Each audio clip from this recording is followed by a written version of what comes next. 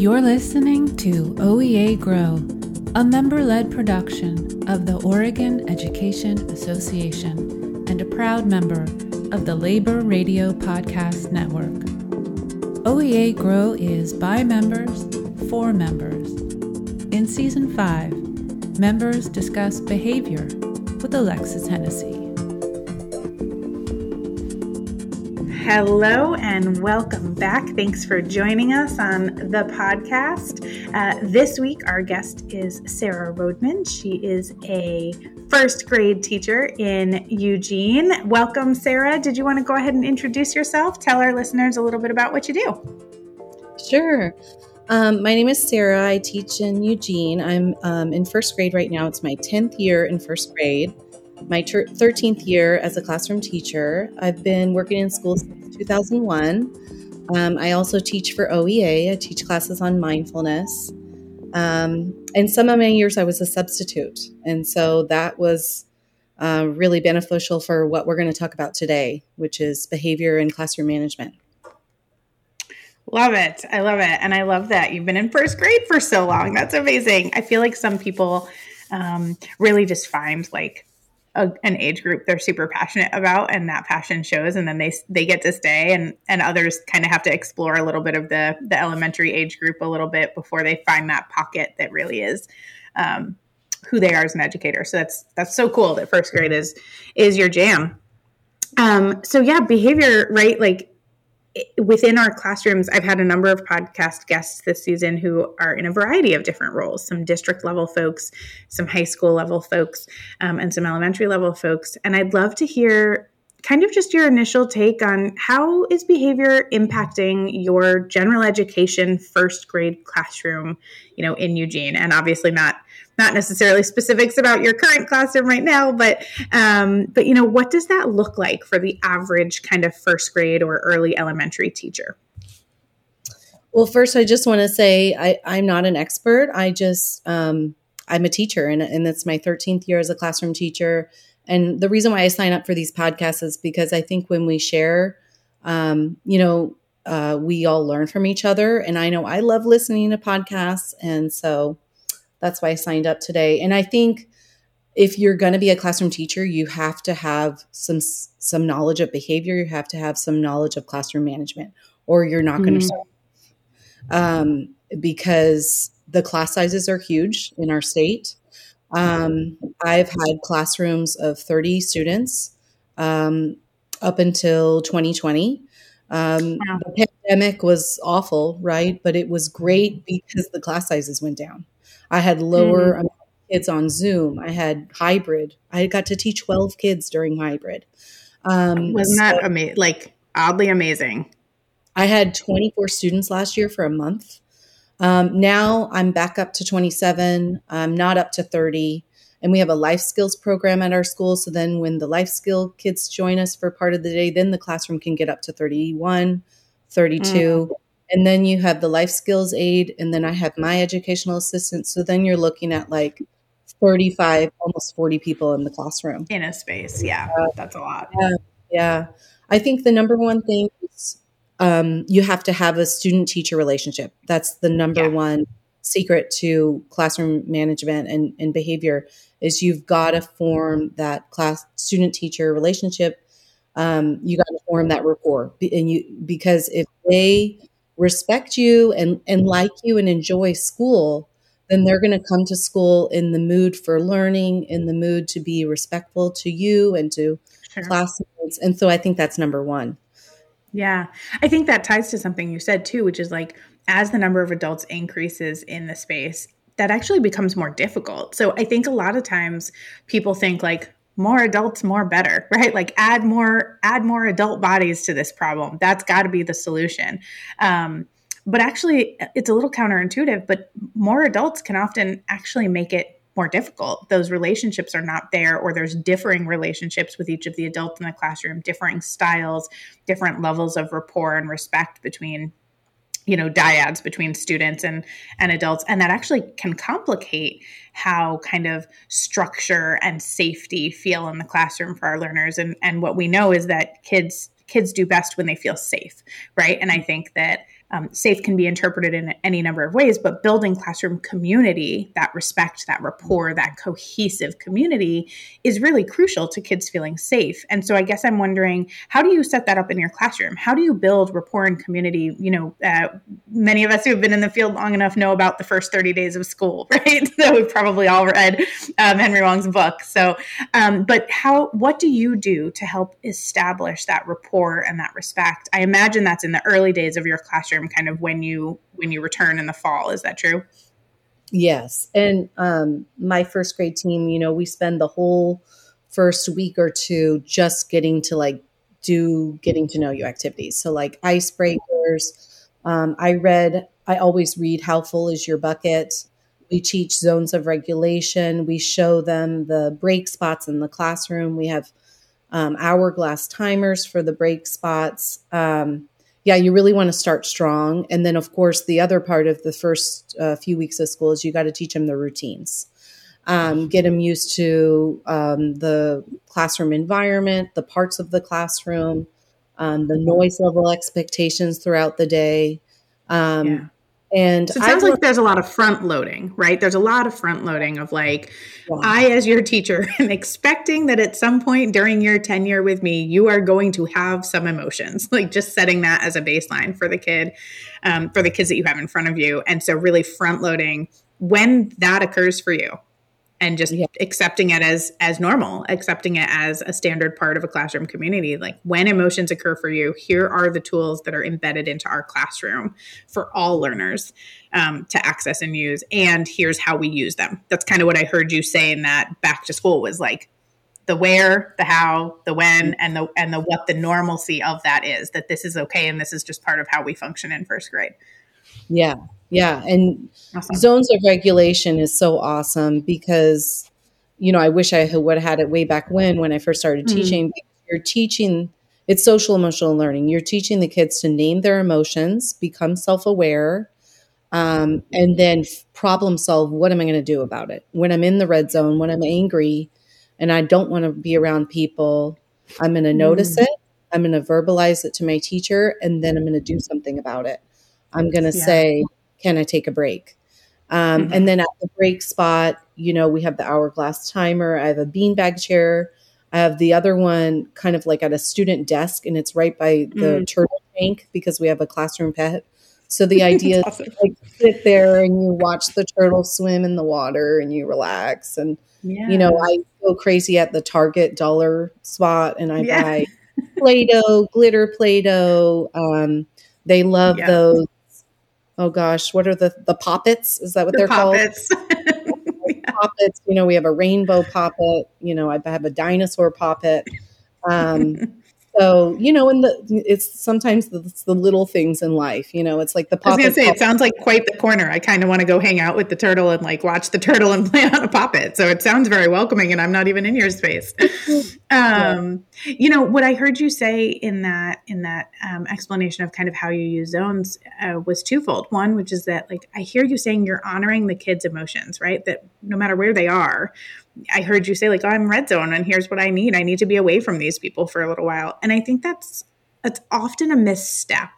I think that somewhere in society and teaching in, teachers being held accountable for academic progress and all these things, that we somehow missed or misstepped on honoring kids' emotions wherever they are. There seems to be this misunderstanding about zones or just about emotions. It's like, you got to get back to green zone. Green zone is the good zone. You got to be in green zone. You got to be ready to learn. And I think it's really powerful when teachers are able to embed in their classroom that no, green zone means I'm ready to learn. And I can experience all of these other zones and all of them are acceptable and all of them are honored and valued within our classroom space. And what I heard you then say is it's the action I take within that zone. And so then it's talking about within the red zone, here are the expected or acceptable ways to manage myself versus the unexpected or less kind of pro-social ways to handle that red zone feeling. But I didn't at all hear you say okay, figure out how to get back to green zone. I just heard you say okay, what's the actionable step you're going to take in that red zone? Is that how you communicate it to your learners, or how do you build that to your learners that makes them kind of feel like, yeah, I'm going to have all of these zones at some point? And how do you normalize each of the zones for them or build it into what you're teaching across your day? I think, there's all this pressure on teachers, are you doing social emotional learning? What is the curriculum, you're using? What time of day are you doing it? And you know what I realized? I was watching this, Instagram, post from a teacher, and something about it made me realize, you know what? It's not the curriculum. It's the student teacher relationship.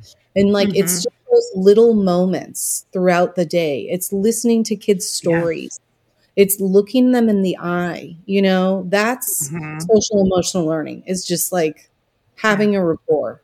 It's not about the curriculum.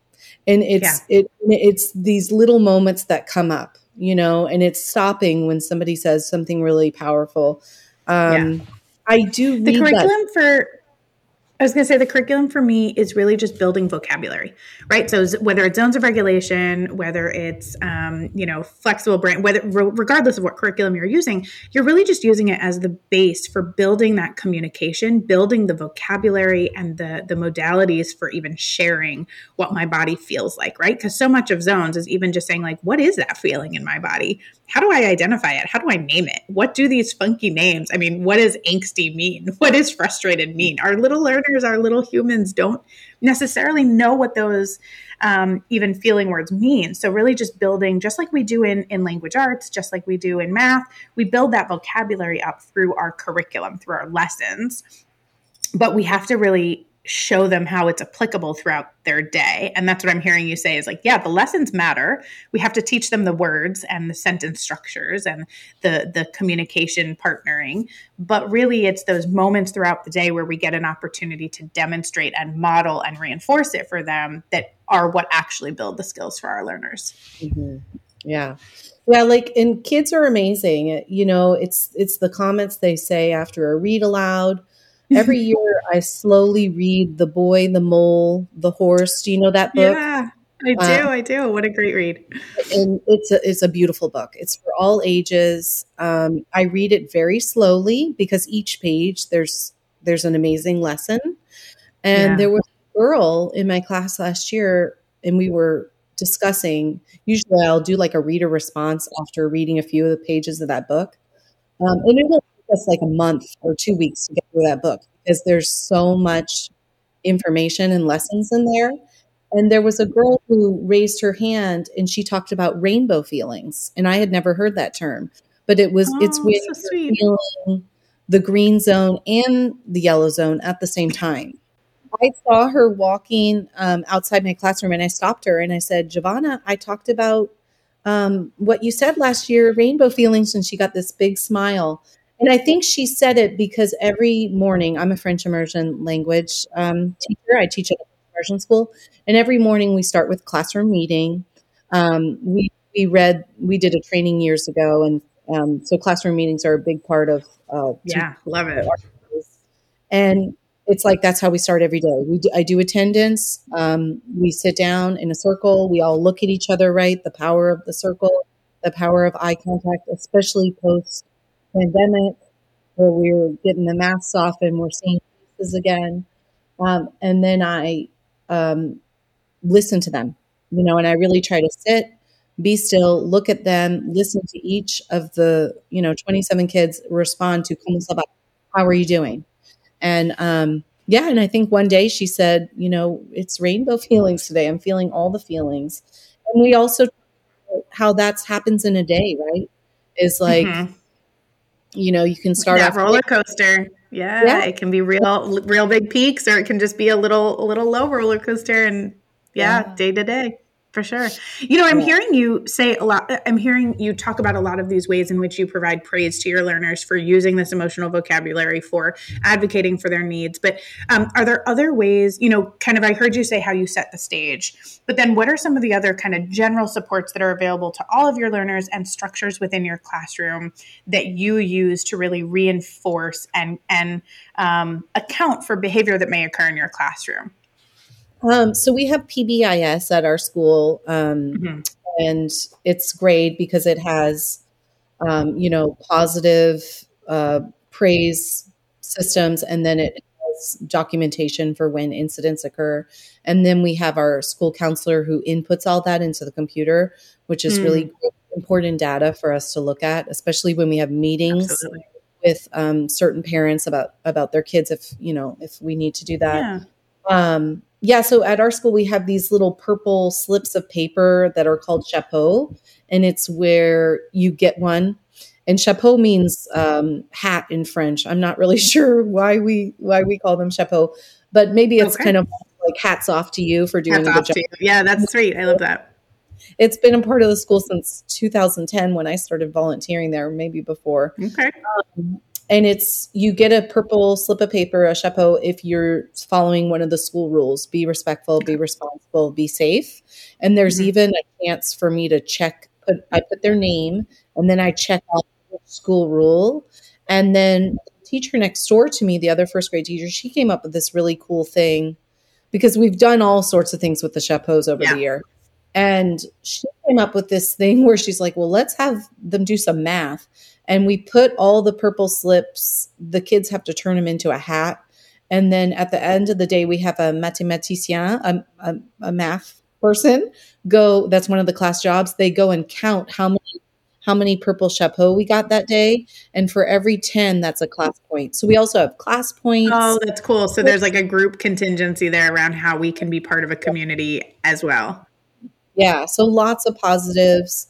I also started this thing this year. This is new.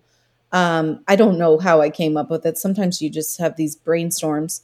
I have a pretty exciting cohort this year. And when that happens, sometimes it's like, okay, let's just focus on the positive. And so I came up with this thing called Shining Stars, where I'm like really trying to focus on the positive and like who was a shining star. And then in French, it's étoile brillante. And then I found some like purple glittery stars at Office Max. And then and then while they're like eating their snack, I'll talk about who was the shining star today. And usually it's like 3 kids per day. And then I love to do stories of like kindness. When I saw someone being kind to another person, and I'll kind of say it as a story, like, and sometimes I'll do like a guess who, and then I can see if the kid recognizes that I'm talking about them in their eyes. We do Seesaw as as our iPad station. And I was listening to some Seesaws, and these kids, they're not really kids that did online learning. So they're not that good at Seesaw compared to my COVID kids. Those well-versed COVID learners. Yeah. And, so they're new to it. So, and I know it's hard for them to figure it out and stuff. And some kids are overwhelmed, and it's the beginning of the year.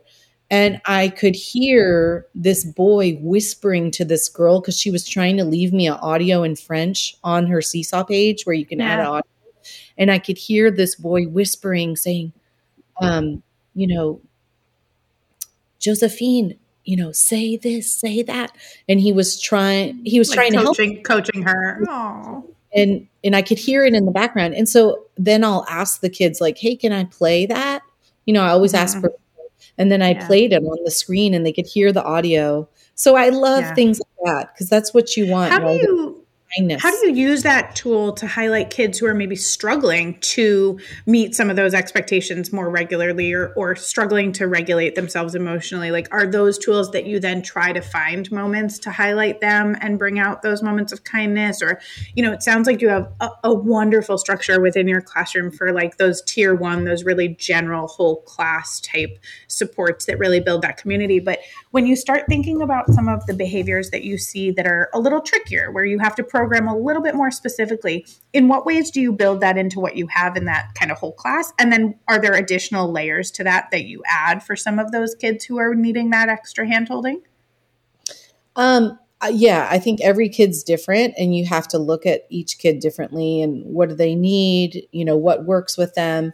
And I really do try to make sure I'm praising everyone. Yeah, you don't want to be praising the same kid all day, or the same 5 kids that raise their hand. The easy target kid who does all of the rule following. Yeah.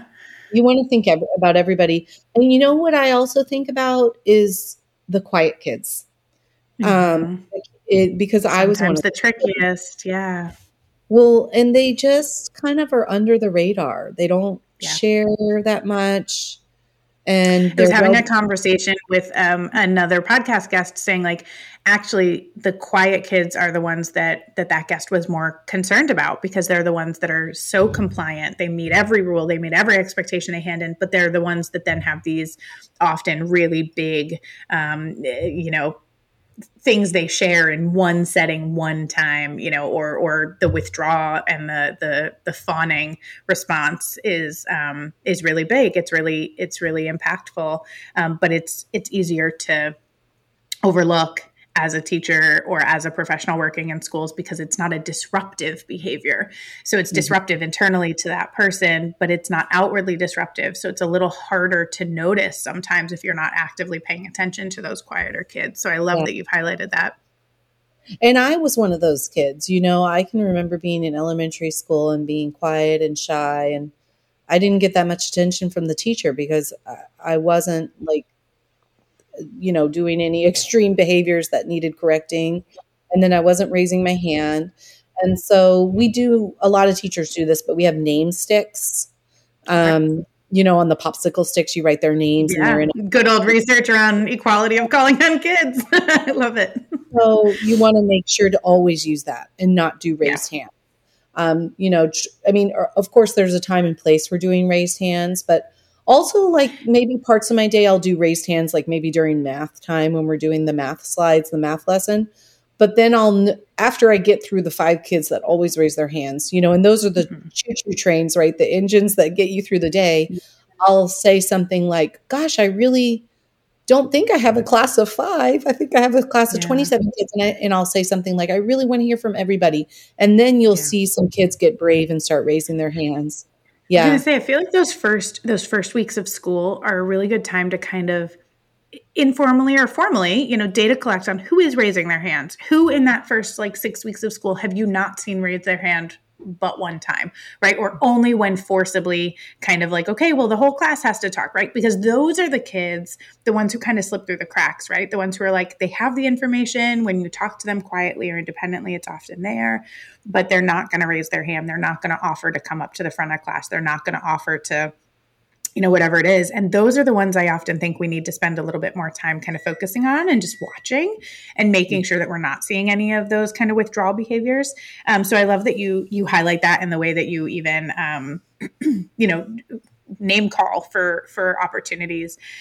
So then what with those kids, either the really quiet ones, the ones who are kind of pulling back and keeping to themselves, or the more disruptive behaviors, what's your next step? Who do you collaborate with?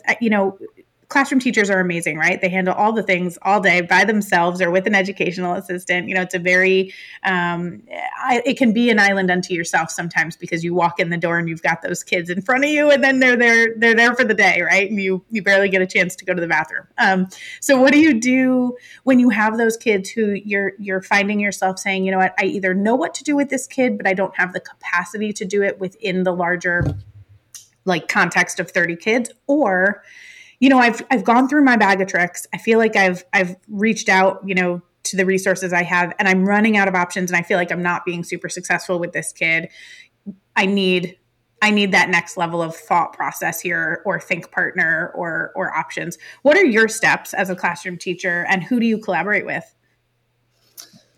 I think talking with other teachers, I get really great information by going and having lunch with the kindergarten teachers, the ones who taught them last year, right? For 9 months. Yeah. And I did that maybe last month. I don't often eat in the lunchroom just because I need quiet during my lunch break, but I did go in there, I think because it was smoky that day, who knows? And I did have a great conversation with one of the kindergarten teachers, about some kids that I was really kind of stuck on. And then I would ask her, well, what was it like last year for that child? And then I'll ask what worked? Did you see this? What did you do when the kid did this? And those conversations can be very important. Sure. Yeah. And talking to the educational assistant, because realizing we're all humans and we're all have our personalities, and there's going to be kids that really enjoy me as a teacher. And then there's going to be kids who prefer like their kindergarten teacher or the second grade teacher, just because of the personalities coming together. Personalities are a real thing. Yeah. Yeah. And I think that that's just life. And, there's going to be kids who prefer my educational assistant to me because of personalities. And also my educational assistant is way more fun because he does recess duty.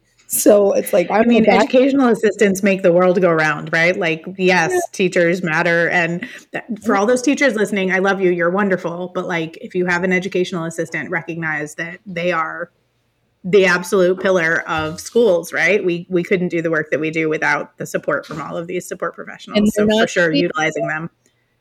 And they're not paid enough. And the turnover is huge never because of that. And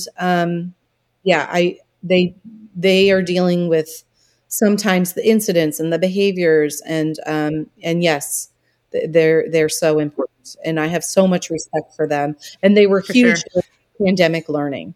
They were absolutely. And let's point out too, those educational assistants may have been through multiple teachers' classrooms and may say to you, I knew this kid when. And here's something that worked for them in this other classroom, or here's a structure that worked for them when we were teaching writing in this other classroom. What do you think about this? So they may not have always the formal training in curriculum design or, instructional theories, but they do have the knowledge of the kids and the community and the exposure to different structures and classrooms throughout a building or district. Yeah. That's such an asset. Going back to what you said about making sure all kids have a voice, and what are you doing to make sure you hear from those kids that are super quiet? I think things that we can do is using your educational assistant time and parent volunteers. Parents are allowed back in the classroom to run small groups, during 3 parts of my day, and the kids really love it. And when they are like 5 kids in front of me instead of 27 kids in front of me, and I can really form a bond and a relationship, and then they learn better. It's such a nice touch point too, right? To have a little moment of personal connection in that small group with each of those 5 kids. And I'll check in with them before we start the group time, and I'll say like, how's everybody doing today? Because maybe they're not going to share that with me at whole group time, but they will say it at small group. And I think another thing that's really powerful is thinking about your seat chart and making sure you change it often. So I try to do it every 2 months, and the seat chart is so powerful. We sat down last week. We had like 20 minutes in between parent-teacher conferences. I work part-time, and I sat down with my partner, and we made a new seat chart. And you know what we did? We said, who's sitting in the back that needs to be in the front? Who's sitting in the back that's really quiet? And then we move those kids to the front. And now it's like, there's this really quiet girl, and she's now like front and center, and it's like so good to see her up in the front of the room. And friendships form from the seat chart. The seat chart is really powerful because you can see these really beautiful friendships form because they're sitting next to each other 6 hours a day, Yeah. It's really I think cool. It's also really important to notice which partnerships don't work, right? Which kid shuts down when they're seated next to a certain type of kid or a certain group of kids, that kind of thing. And how do we notice those behaviors within kids and their shift in their ability to regulate or be actively engaged when they're in certain areas of the classroom or when they're next to certain types of learners. So that's a really great reminder for a lot of our teachers. A lot of the tips I'm hearing you give are really great tips for a lot of our pre-service and new service teachers. And I always like to bring out in my discussion with podcast guests, where did you get this information, right? How are you as good at this as you are? And I say that knowing that even 13 years into your career, I'm sure there's plenty of learning left to be done. I heard you say, I go and I talk to the kindergarten teachers and I collaborate. So I don't think any of us ever think that we have learned it all. There's always something new. But, I think that there's this really high bar for a lot of our new teachers and pre-service teachers to just know how to run a classroom, know how to do these things. And if I'm being honest, I don't think our teacher prep programs do much more than kind of general classroom management. They just either don't have time or it's not, built into the series of coursework. And so really where most people get a lot of that learning is in their student teaching, right? With whoever they're assigned to. And that can be someone who has great and expansive classroom management and behavior management skills. And it can be someone who's good at running their classroom, but maybe just doesn't have the expansive knowledge. So how did you develop those skills, and where do you tend to find more resources, or what do you like to point colleagues to if they come and they ask you? I think I sign up for trainings. I was telling you about a training before we started podcasting that I did back in 2006. Right now, I just signed up for a new training called Conscious Discipline. Yeah. Talk with teachers. You think about who, when you're on a staff, each teacher is known for something, right? We're all good in different ways. And so there have been years when I'm really struggling with a group of kids, and I'll go and there's a teacher at our school that has really good behavior management skills. She's got a very different style than me, but she has an amazing setup. And so I would just go in her room and listen to her give me tips. And she gave some really good tips about just classroom setup, having numbered sit spots for circle time, having numbered sit spots for rug time, having numbered spots for the line. Those structures that really just build in that ease and procedure and consistency for the kids. I think experience is another thing, right? I mean, I've been in classrooms since 2001. You learn with time. I mean, pretty much 99% of what I do that's good is from experience. It's I don't know if I remember that much from my days in college, studying education, or from my days getting my master's degree. I don't know if I could sit here and tell you the classes I took or what I learned. I don't know. I learned mostly from just the job and the challenges that I've been faced. Observing. Taking some of those tips and going outside of education, even looking at mental health pieces, looking at behavior pieces, looking at those things and kind of embedding them into your practice as a classroom teacher is kind of what I'm hearing you say, that you've taken these little bite-sized pieces as opposed to one curriculum classroom management style, right? This is how I do things, but kind of little bites from different trainings or people or experiences you've had and kind of meshed them into one cohesive style, it sounds like. Yeah. And when you're young, right, you can look up to certain teachers and be like, oh, I should be like her or him. And it's don't do that. Be you, I remember I went to this one training and this woman was wonderful and she gave a great training, but I felt at the end of it, she was like, oh, when you do read aloud, you should do this. And it kind of annoyed me because it's well, don't all need to be exactly like you. She was it's got to match your personality and your style. Otherwise it's not genuine, right? Yeah. And so I think, and having confidence too, believing in yourself, I do a lot of affirmations with myself, with my students, and just observing teachers and bringing what you like, and then what you don't like, leave it behind because that's not for you, and don't try to be something you aren't. And then also, now that the schools have counselors and behavior specialists, we didn't used to have that. And now we do. And we have a new teacher on staff. And you know what she did? And I thought this was really great because I don't know if I've been this good about this, but she, on one of our first days of work, she grabbed this behavior specialist to have a conversation. And then she knew about who needed extra supports. And then she sat there and she just quizzed him because he had worked with them for 9 months. Yeah. And what works, what doesn't work for each of those 5 kids. And it was such a powerful conversation. And I thought, oh my gosh, she's so smart. And it's valuable information because, honoring collaboration is key, right? We might be alone in our classroom, but we're not alone in the work, right? Yeah. And honor the people who have taught the students before you, and go talk to them. Because I think that piece is so powerful. And I want to hold that, you don't have to reinvent the wheel every year. There's not some expectation that you're going to do things better or different or, to a higher standard.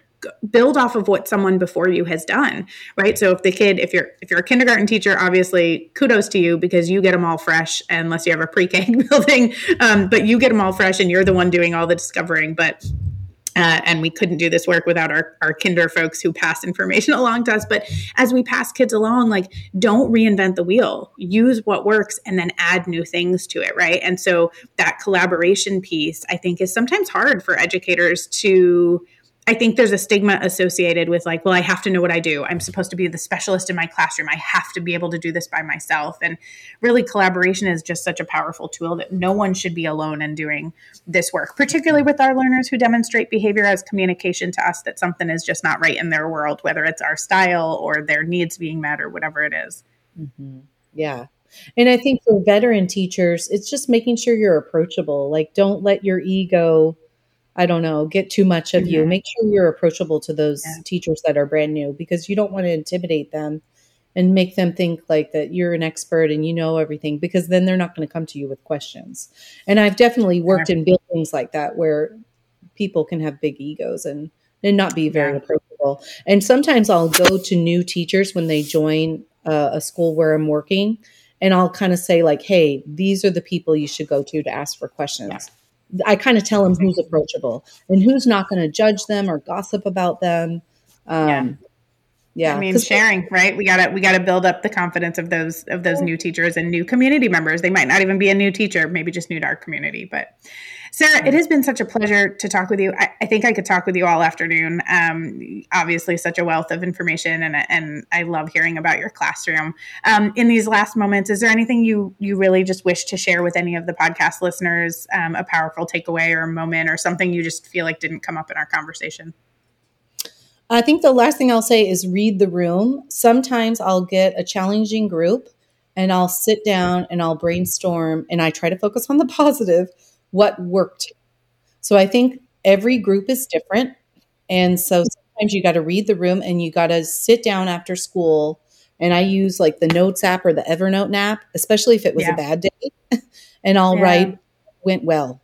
And I'll make a list of what parts of the day worked, what activities worked with those kids. And that has helped me over the years, especially when I have a challenging group. And I'll write down, read aloud went well, choice time went well, the movie talk today went well. And you can also make a list of what didn't go well and think about why. Yeah. The most reflective teachers can look at why their lesson failed and not give up on the lesson, but retweak it, readjust it, and try again the next day. So I love that tip. I think that's a wonderful one to leave our listeners with. So as always, please, thank you, Sarah, so much for joining us today, for giving of your time, for giving of your knowledge. I think it's very powerful when our educators share with each other. And to the listeners, please remember that you can't take care of others unless you're taking care of yourself. So make time to relax, to regroup, to refresh, to reset, and to show up your best self for your learners. Thank you so much for joining us today, and we'll see you next time.